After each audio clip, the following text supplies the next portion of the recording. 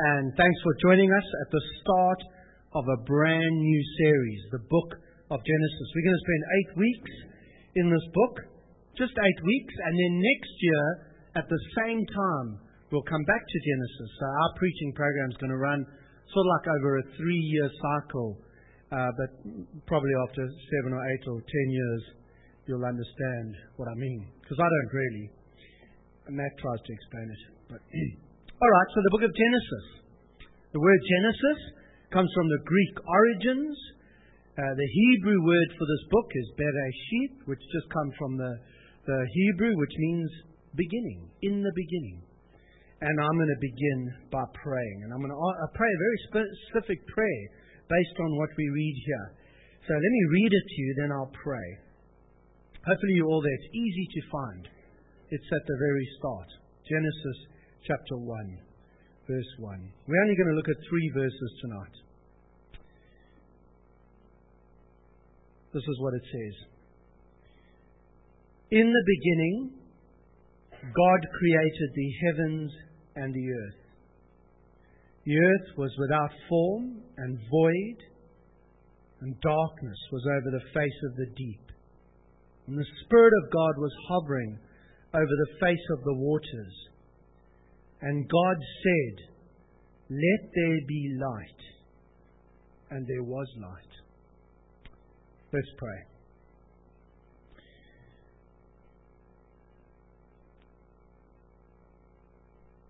We want to call upon the name of God, the one true Creator God.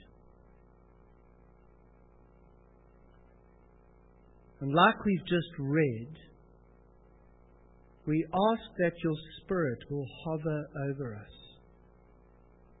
As your Spirit hovered over the waters when you created a brand new thing, we pray that your Spirit will hover over us.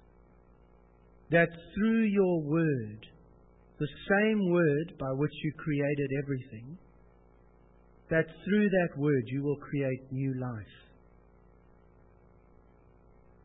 Some of us are coming from much experience with Christian things. Some of us are new to these things. May all of us pay attention, think, humbly listen, and will you bring life out of darkness. We ask it in your name. Amen. Well, Genesis, the book of beginnings. Now, some of you may already know that in our family, we've just had a brand new beginning. We've got a new puppy. It. This thing is 12 weeks old. It's a little female cocker spaniel, pretty as a picture, little blonde, pretty thing. And so obviously, what do you call female blondes who are pretty? You call them Taylor. And that's what we called our dog, Taylor. And Australia really is a great country. I didn't know this about Australia. But did you know that you can buy a dog in installments in Australia? We paid cash for it, tons of cash, at least worth 2 cots. But I love my wife. And so we bought this dog. And would you believe it comes in installments? The bodies come and we're still waiting for the brain, which hopefully will come one of these days. And to prove it to you, what my children do is they take a laser, you know those funny little thingies, and you shine it and it's a red dot somewhere, you know that, laser? What my children do is they shine the laser on the floor, and Taylor chases that thing. And she just keeps chasing that laser light. And it's a great way of exercising the dog while you watch TV or something, because she just chases that thing. But of course, I tried the same thing on my children. So what I do is I shine a laser light, happily, because I don't see much of a difference between our puppy and our children. And would you believe it, the children don't chase the laser light. What they do instantly is, "Oh, come on, Dad, cut it out, grow up." You know, how can they look back? How come my children look back and don't chase the red dot? And it's quite a puzzle, really. It is a puzzle if you knew my children. But you know what this does? It illustrates a principle in the universe. Listen carefully. Understanding the source of something helps us to relate properly to that thing. To understand the source or the origin of something helps us relate properly to that thing. Where something comes from, if you understand where something comes from, you will understand that thing properly. The dog doesn't know where the laser light comes from, so he relates badly. He chases it. My children understand the source of the light, and they relate properly. They don't bother chasing it. They know it's Dad being childish. Let me put it the other way. If you don't know the beginning of something, you'll never understand that thing. If you don't know the source of something, you won't be able to relate to it properly. And your life will be like my spaniel. You will be chasing dots. You will be chasing a whole lot of disconnected dots. In fact, you'll spend the rest of your life chasing the next bright thing that comes along. The only time Taylor stops chasing the bright thing is when something brighter comes along. And that is how you will live your life. If you don't understand the source or the origin. My daughter doesn't understand the origin of things because we haven't told her yet, because she's only 8. And so because she doesn't understand the origin of things, she doesn't relate properly to boys. And so one day me and Calvin, I think it was just me, but I'll feel better if I say Calvin as well. Me and Calvin are fooling, that's my son, fooling around in the car. And my little daughter, Kara, says, Dad, why are guys so dumb? Because she doesn't understand the origin of things. I say, well, sweetheart, the only dumb thing I ever did was have children. And she was a bit harsh, I now realize in hindsight. And then she says to me, oh, Dad, it's not your fault Mom fell pregnant. Because she doesn't understand the origin of things, she can't relate to her world properly yet. And folks, that's funny, but that's the source of so much pain, hurt, frustration, and disappointment in the world, is that we got a whole lot of people who, because they don't understand the origin and the source, don't know how to relate properly. They don't know how to relate to each other. They don't know how to relate to the world we live in. And in fact, they don't even know how to relate to their own bodies because they don't understand the origin. What are you? What is your source? Are you a hairless monkey? Are you a banana just plus 5 billion years? That's all. You're a banana plus 5 billion years or something. Don't quote me on the dates because I don't know. That's my point. If you don't understand origin and source, you don't know how to relate, even to your own self. And what we end up doing is chasing laser dots. And so what we want to do in the series of Genesis is we're going to look at the bright dot, which is the world, us, who we are, but instead of chasing it, we're going to look back, like my children. And we're going to look at from where it comes. Because when we understand where it comes from, we'll be able to relate to it properly, profitably. Does it really matter? I mean, after all, Taylor's having great fun chasing the light. Does it really matter? Well, yes and no. But how about this? You're sitting in the room, in the dark, happily, watching telly, and suddenly there's a bright dot on your wall. I reckon you'll react differently if you know the source. For example, if you know it's your 6-year-old playing with your laser pen, you'll react one way. If you know it's a guy with a gun sitting outside in the dark in a car and there's a laser light above your head, you might choose to react differently. And that makes all the difference in the world. And that's why we're studying the origin. And I hope to show you as we go through the series why it matters that you know where you come from. All right. More introduction. So what is the origin of the universe? What is the origin of this? Let's ask the hard questions. Where did it all come from? That's a cool question. Where did it all come from? Well, I reckon, unless you're clever and you can help me, you've only basically got three options. Maybe you know a fourth. Do tell me afterwards. But I reckon if I boil it down and listen and read, and there are only three options. Number one, the universe has always existed. It has no source. It has no origin. The universe has always existed. Now, I have to tell you that if you believe that, no offense, but you're absolutely alone. Because no one believes this anymore. Not in the scientific community, not in the religious community. No one thinks the universe is eternal. Why? Because we know that the universe had a beginning. Everyone knows that now. Only the ancient Greeks believed the universe was eternal. So if there's a guy wearing a dress here tonight, like the ancient Greeks did, you really are alone in a number of ways. So we can scrap that one. Scientifically, we can prove that the universe is not eternal.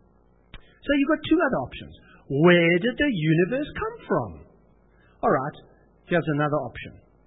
This option, well, let me put it bluntly. It's this option. The universe made itself.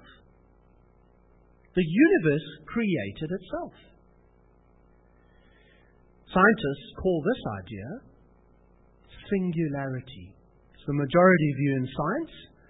Let me try and explain it to you. This is how the universe created itself. Are you ready? Because you might want to put your faith in this. Here's how it happened. Have a look in your Bibles and find a full stop. Can you see a full stop in your Bibles? Find a full stop. Now look at, focus people on that full stop. In that little spot, there are 500 million protons. I know because I counted. I checked. But in that little spot, there are 500 million protons. Now, what you need to do is take one of those protons, just one, and cut it down to 1 billionth of its size. Have you got that speck in your mind? Is it firmly in your mind? Now, here's what you need to do. You need to take everything in the universe. I'm not just talking about Perth. There's more outside of Perth. I'm talking about Australia, the world, the Milky Way, the spiral Andromeda, every galaxy that you can show off a name. Take all of them, everything, and stuff it into that speck. What you've got there is singularity. Outside of that speck, there's no vacuum. There's no nothing. There's no, you can't even talk about it. There's nothing. That's all there is that speck. It's called singularity. And this is how the universe began. Are you ready? I'll read a great popular way of stating it, Bill Bryson. This is what he said. Take that speck. And suddenly, in a single blinding impulse, a moment of glory much too swift and expansive for any form of words, the singularity assumes heavenly dimensions, space beyond conception. In less than a minute, the universe is 1 billion miles across and growing fast. And in 3 minutes, it's astonishing how they know all this. And in 3 minutes, 98% of all matter that is and will ever be has been created. That's your second option. And you can choose to believe that. Although no wonder scientists can't tell us how to live. But there's a third option, and it's written in front of you. In the beginning, God created the heavens and the earth. And I have to tell you right up front, That's the option I'm going for. By the way, it may be that God created through singularity. I really don't want to fight with Christians who choose to believe that. All I'm saying is what you can't leave out is that very important word. In the beginning, God. In the beginning, God created the heavens and the earth. You might say to me, Dwayne, well, there's a leap of faith if ever there was one. You're just going to choose. What happens if it said, Dwayne, in the beginning, Mickey Mouse created? Would you believe it still? No, I wouldn't. So why do you choose to believe this? Well, folks, I can prove it to you. Because at home, I've got a DIY chemistry set with little tubes. No, I can't prove it to you. But here's why I believe it. Because there was a man called Jesus. And he said, this is the word of God. I'm entirely trusting. I know. It's a risk. But I'm entirely trusting what that man said. Jesus said, this is the word of God. And therefore I believe it, because he said so. How do I believe Jesus? Well, you'll have to take me to the dome, because that's another whole subject. But I think there's good grounds to trust Jesus. So I believe this about the Bible, that the source of the universe is God. But I'm still on my introduction. Here's what I want to say to all of you. I'm scared some of you have come with ripe tomatoes, ready for controversy. Christians love to divide from each other. It's a sad trait. If you've come hoping for controversy, you're probably going to be disappointed. Because actually, this passage does not tell us everything we would like to know. It tells us everything we need to know.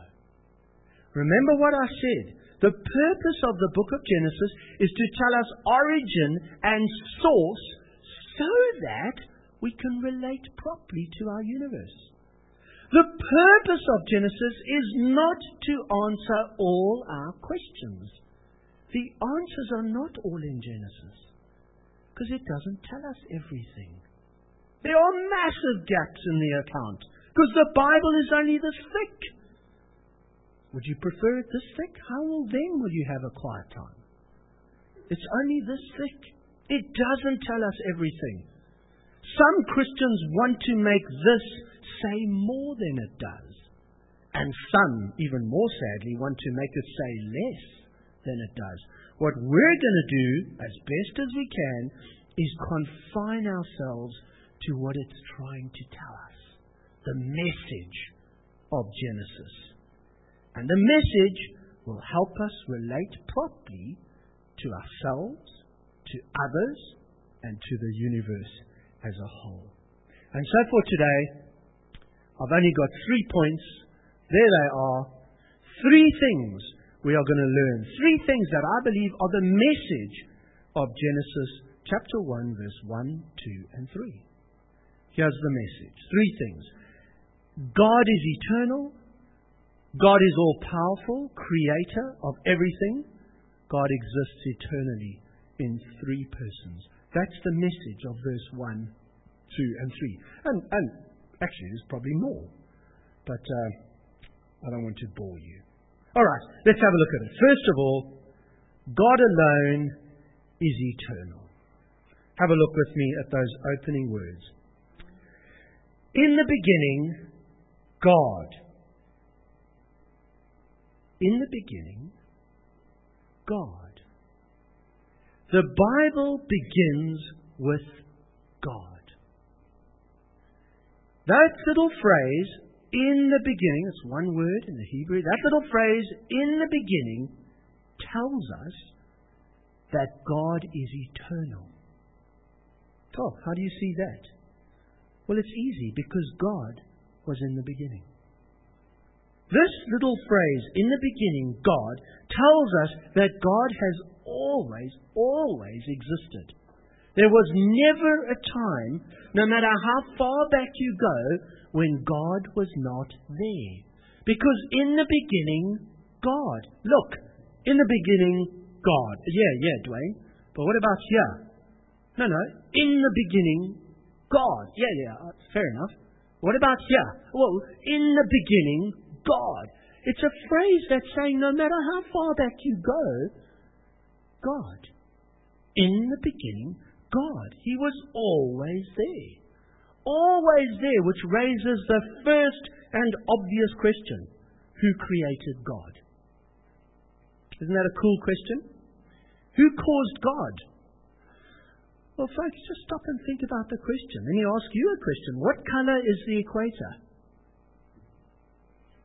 Not all questions are green.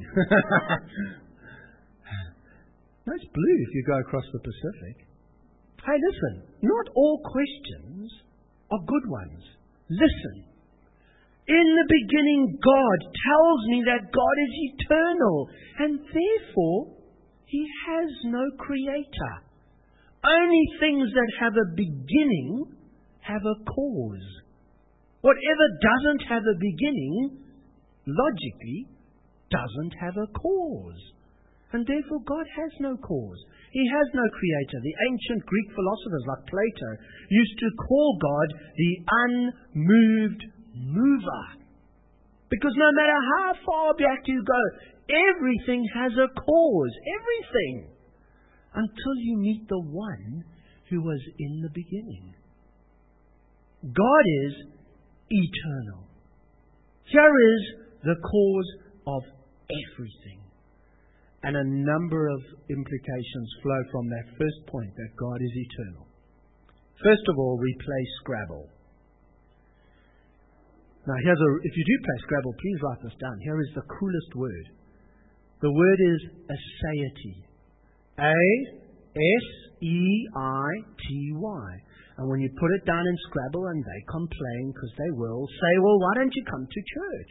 Because then you'll learn cool words like aseity.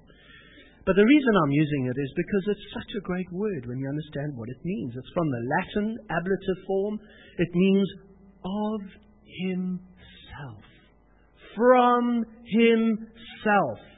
Aseity. Because God is eternal, what that means is that God is absolutely self-sufficient. Completely self-contained. Completely self-sufficient. His existence flows from himself.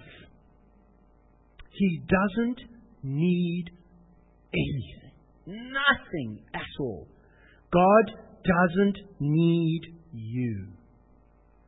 God doesn't need me. God doesn't need you to be good. You're not helping God by being good. You're not detracting from God by being bad. God doesn't need you to be a Christian. God doesn't need your worship. He doesn't need it. He doesn't need anything from you. He is absolutely content, self-contained. He doesn't grow and he doesn't shrink. And every Sunday God takes a tally of all the Christians and he feels powerful. And then during the week, he's absolutely, his characteristic is aseity. He's eternal. He is the eternal one. Where were you 10 trillion years ago? Doesn't need you. He was happy. In the beginning, God tells us that He's eternal and Another cool word, I thought I'll just throw it out there, is the word contingent. God has no contingent needs. He exists in and of Himself. Not only is God in and of Himself, but God, and here we get a little bit closer,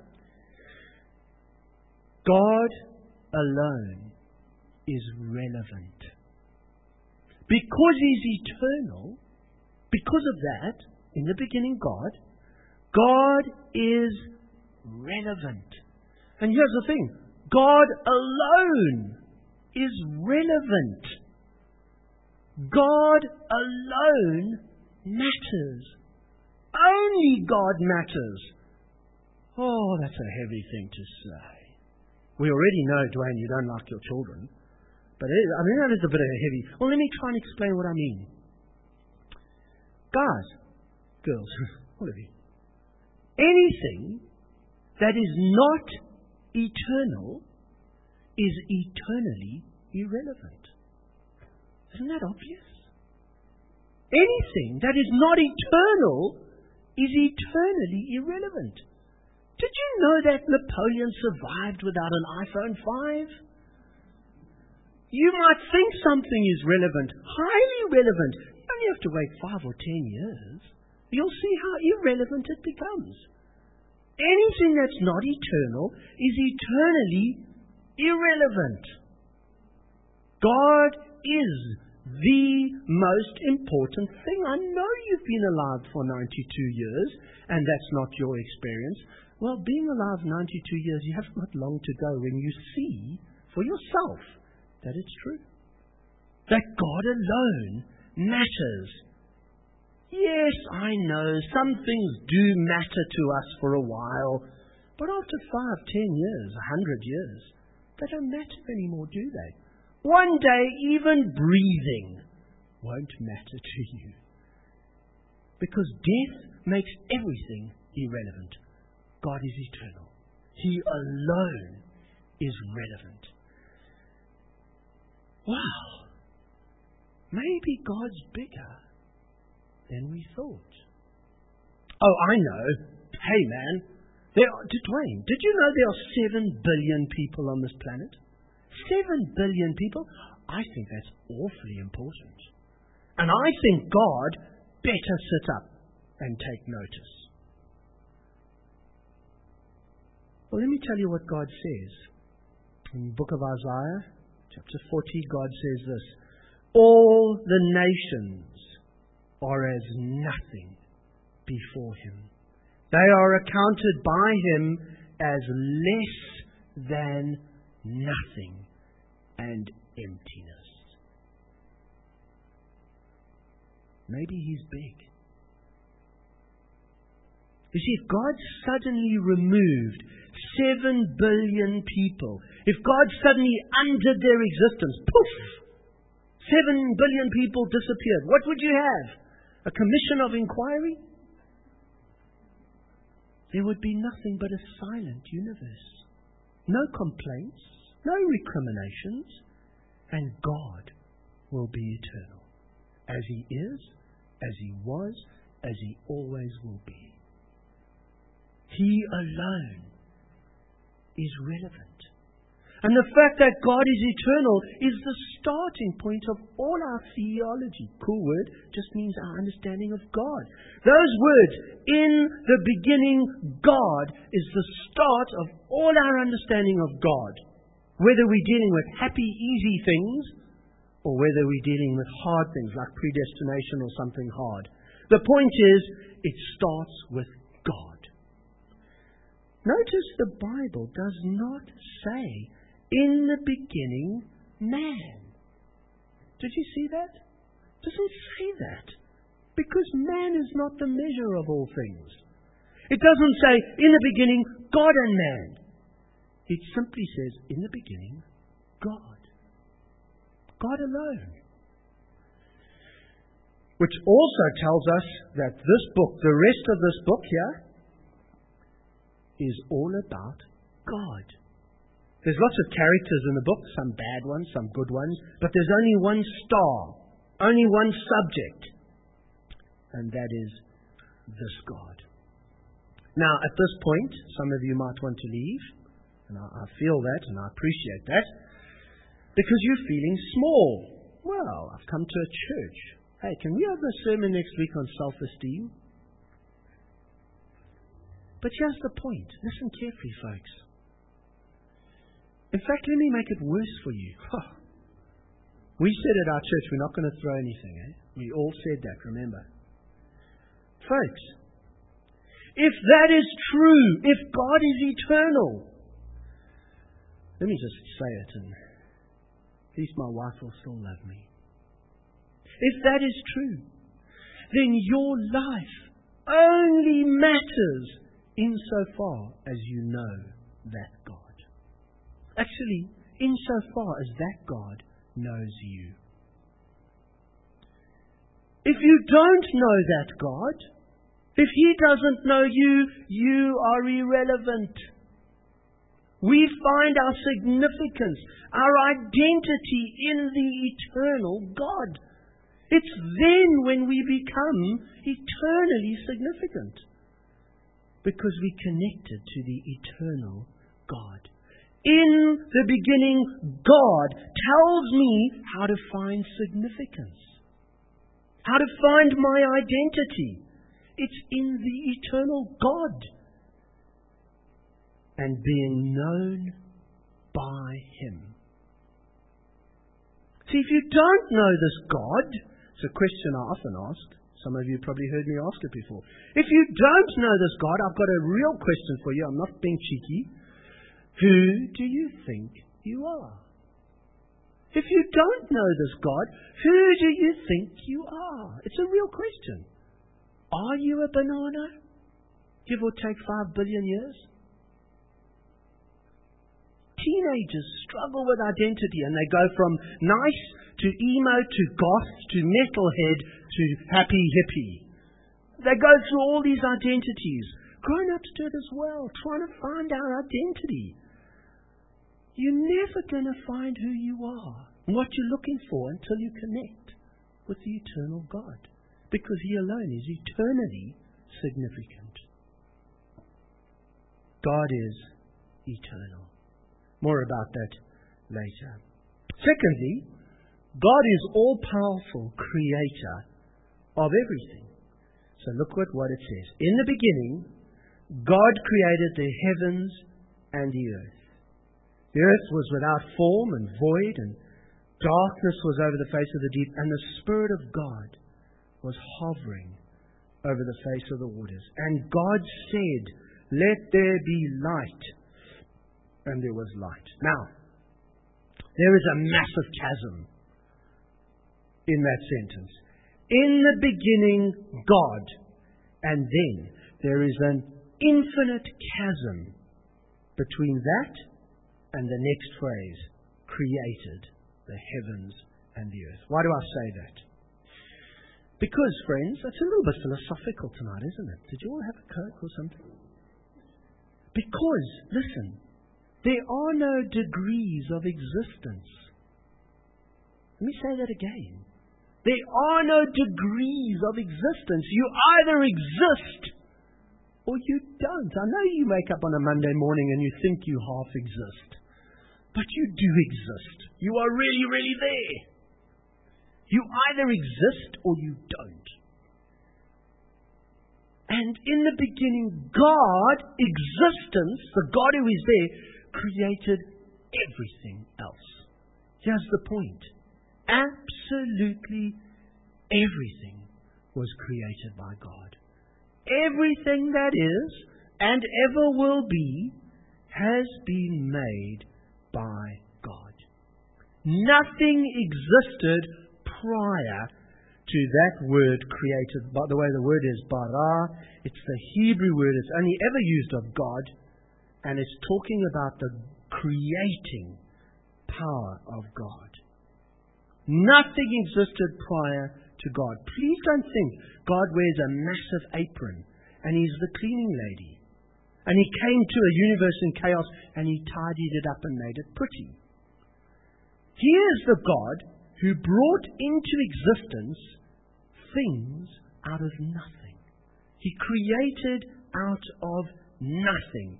In the beginning, God, chasm, created everything. The heavens and the earth. There's a funny Latin phrase for this. It means ex nihilo. It's just Latin, and it simply means out of nothing. God created out of nothing. This is the God who is so powerful that He creates things and brings them into existence out of non-existence. Folks, which I just can't help saying is the most encouraging thing in all. Because that tells me that God can make a Christian out of anybody. God can make a Christian out of anybody. Because here is a God who can bring things out of nothing. See, you and I never create. All we do is reshape, remold, redesign stuff that's already there. But God doesn't. He brings out of nothing. The power to understand this is immense. Let's look at some of the implications of the fact that God made everything. Here are some implications. Number one, it tells me the fact that God created the heavens and the earth, which means everything, by the way, the heavens and the earth. The fact that He did that tells me that He is sovereign. Absolutely sovereign. Do you all know what sovereign means? Here's what sovereign means. God does as God feels. It's a bad way of putting it, I suppose. God does whatever He pleases. God does whatever He pleases because He made it all. He made it all. And so in the Bible, God teaches the prophet Jeremiah this. And He says, Jeremiah, go down to the potter's house and I will tell you my words. So off goes Jeremiah to the potter's house. You can read this in Jeremiah 18. And when he gets there, he sits down and he watches the potter. Oh, a bit boring, but God told me to, so there you go. And it's not a very good potter, because what the potter does is he makes something, and it goes wrong. Apparently, if any of you have watched Ghost, how old is that? It can go horribly wrong very quickly. So maybe the potter put his finger in it and it all went skew or something. But the potter makes it wrong, and so he squishes it up, throws it away, grabs it, and starts again. And just as he starts again, and just as Jeremiah is probably dozing off, God says, this is my word. O house of Israel, can I not do with you as this potter has done? Can I not do with you as this potter has done? I can do whatever I want. This idea is followed into the book of Romans. And in Romans chapter 9, we read this, but who are you, O man, to answer back to God? Will what is molded say to its molder, why have you made me like this? Here's an astonishing thing. You never think of God having rights, do you? We always talk about human rights. My right. My right. Here's what the Bible says. Has the potter no right over the clay? God has got rights. His right is to do whatever He wants. Why? Because He made it all. He brought it out of nothing. He brought it out of non-existence. Therefore, He has the right to do whatever He wants to. Absolute right. Let's play a game. Let's decide. Maybe you think that kite surfing and surfing is too macho, and you want to get in touch with your feminine side. So you decide to take up pottery. That's a nice, girly thing to do.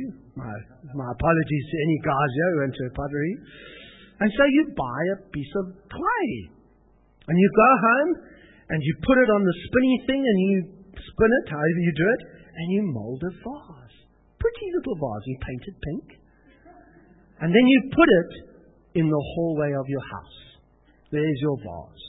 And you stand back. I made that. And you put it in the hallway so that all the visitors ask, who made that pink vase? And you can say, I did. Suddenly the vase says, wait a minute. I don't want to be in the hallway. I want to be in the lounge. And you stand back rather perplexed. And the vase says, I don't want to be pink. I want to be blue. And as you're thinking about the implications of this, there's a knock at the door. It's the police from the Anti-Vase Discriminatory Board. And you're thinking, this is extraordinary. And next thing, you're before the judge. And you've violated the rights of your vase. Now you might say, gee, that's ridiculous. What a silly story.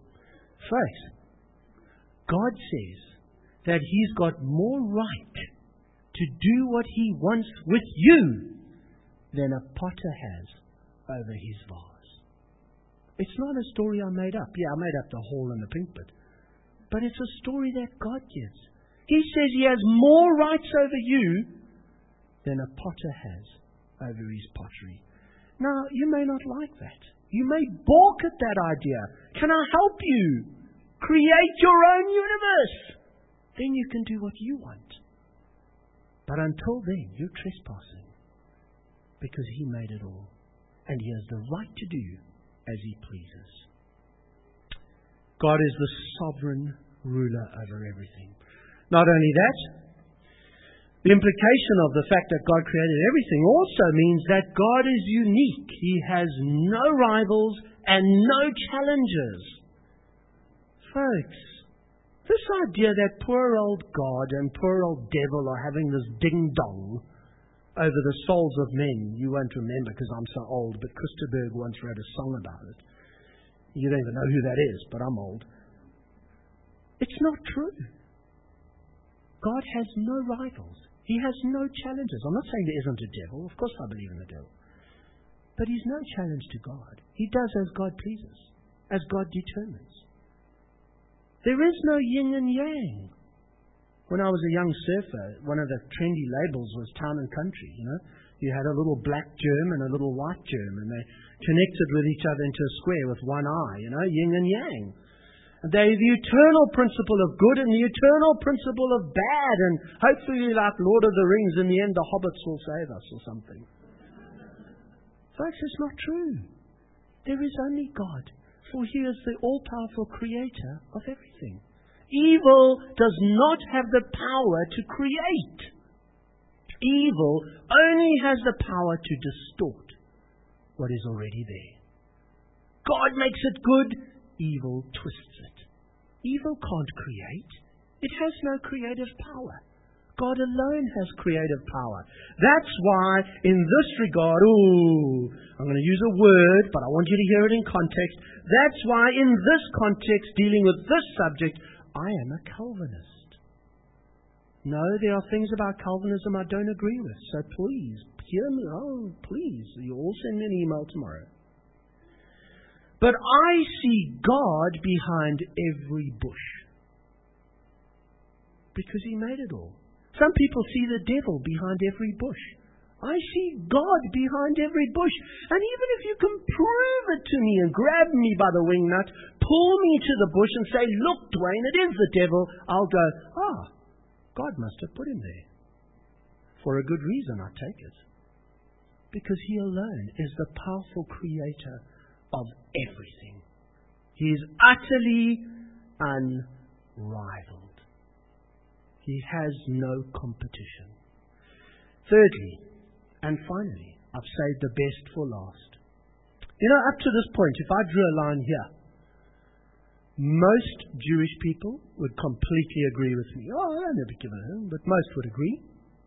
If I drew a line here, most Muslims would agree with me, more or less. That's normal monotheistic belief.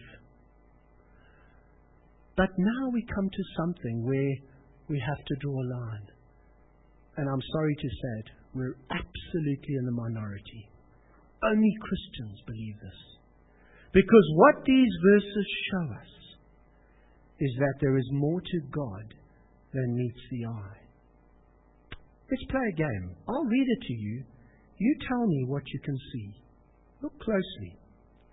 In the beginning, God created the heavens and the earth. The earth was without form and void, and darkness was over the face of deep. And the Spirit of God, where did He come from? Was hovering over the face of the waters. And God said, let there be light. And there was light. Before anything was made, you've got God, the Spirit of God, and the Word of God. In the beginning. In other words, the hint here for us is that within the one God, there's only one God. We totally agree with Muslims. There's only one God. But what we learn here is that within that one God, there's some sort of plurality. God is a complex being. There's a plurality. And up to this point, up to verse 3, we don't understand it. We want to ask questions. Wait a minute, what Spirit of God? Word of God? God? How does this all come together? Well, here's how it comes together. As we go through the Bible, we find out that word, and God said that word became flesh. The Word became a man. The Word became a man and revealed God to us. Now, I'm running ahead, but I want you to stay with me. Here's the point. What this tells us is that God is personal.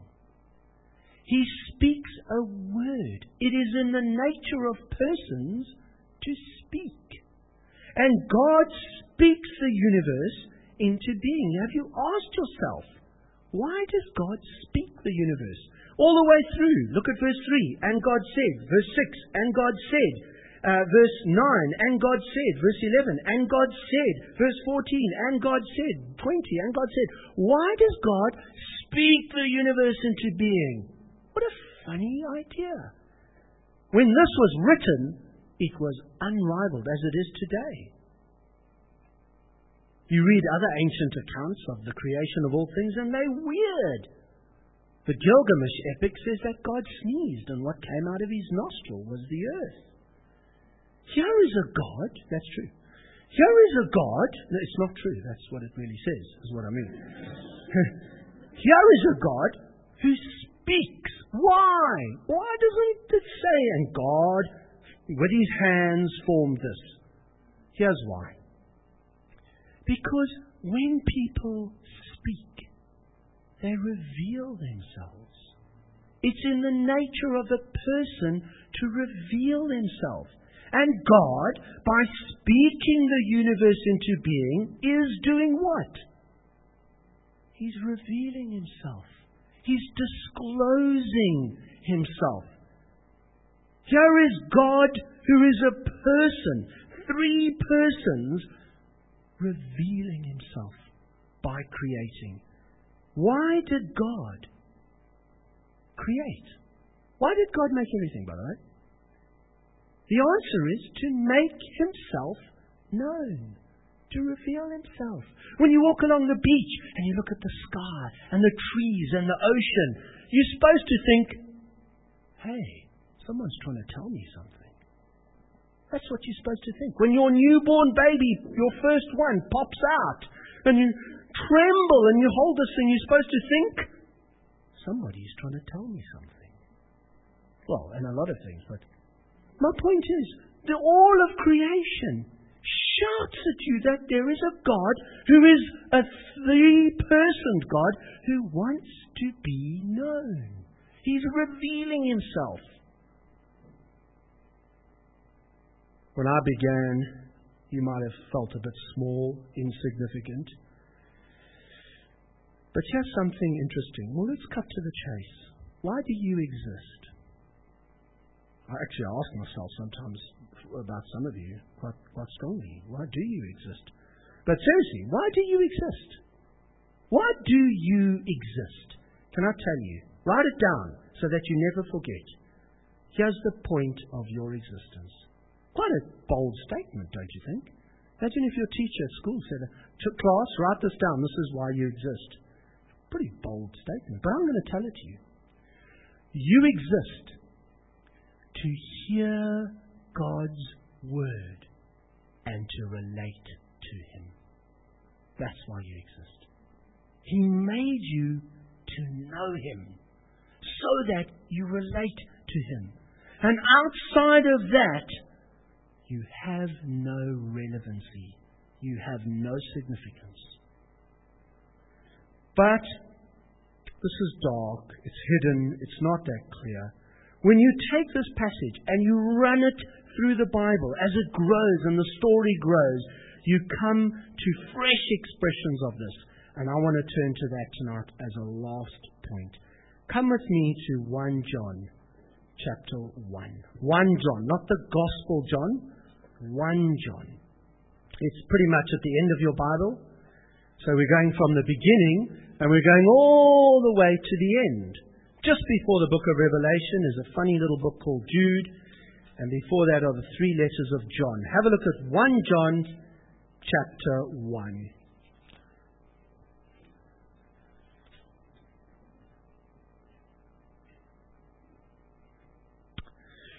I said to you that God created through His Word, which means He relates to His universe through words. That Word became a man and fully reveals God to us. Watch how this is picked up in 1 John verse 1, chapter 1 verse 1. Are you all there? And we'll close with this. That which was from the beginning, i.e. in the beginning. He's picking up the same language. That which was from the beginning, which we've heard, which we've seen with our eyes, which we've looked upon and have touched with our hands. In other words, the Word was not something you just heard now. It's something that they saw with their eyes. It's something they touched with their hands concerning the Word of life. This life was made manifest, and we've seen it, and we testify to it, and we proclaim to you the eternal life. Because if you connect with that God, you will have eternal life, because you become eternally relevant. Eternal life. Now, what's the surprise? Which was with the Father and was made manifest to us. Oh, what we learn is that God now is a Father, and that the Word, when He comes, is a Son. Look how it carries on. That which we've seen and heard, we proclaim also to you, so that you too may have fellowship with us.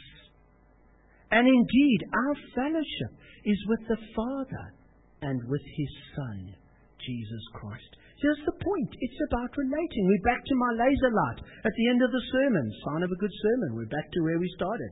It's the laser light. By understanding the origin and source of everything, we relate.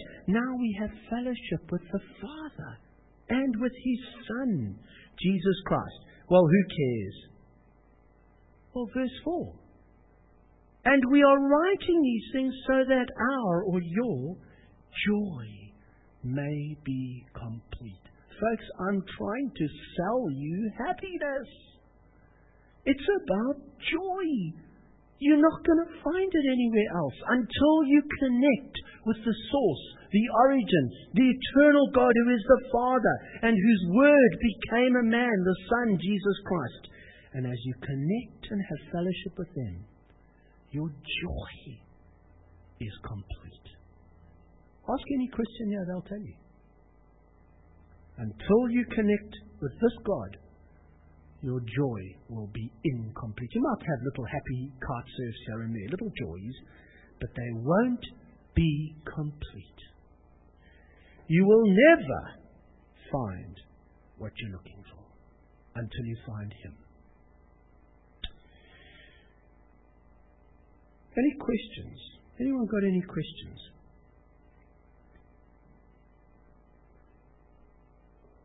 Anyone? Oh, Nathan.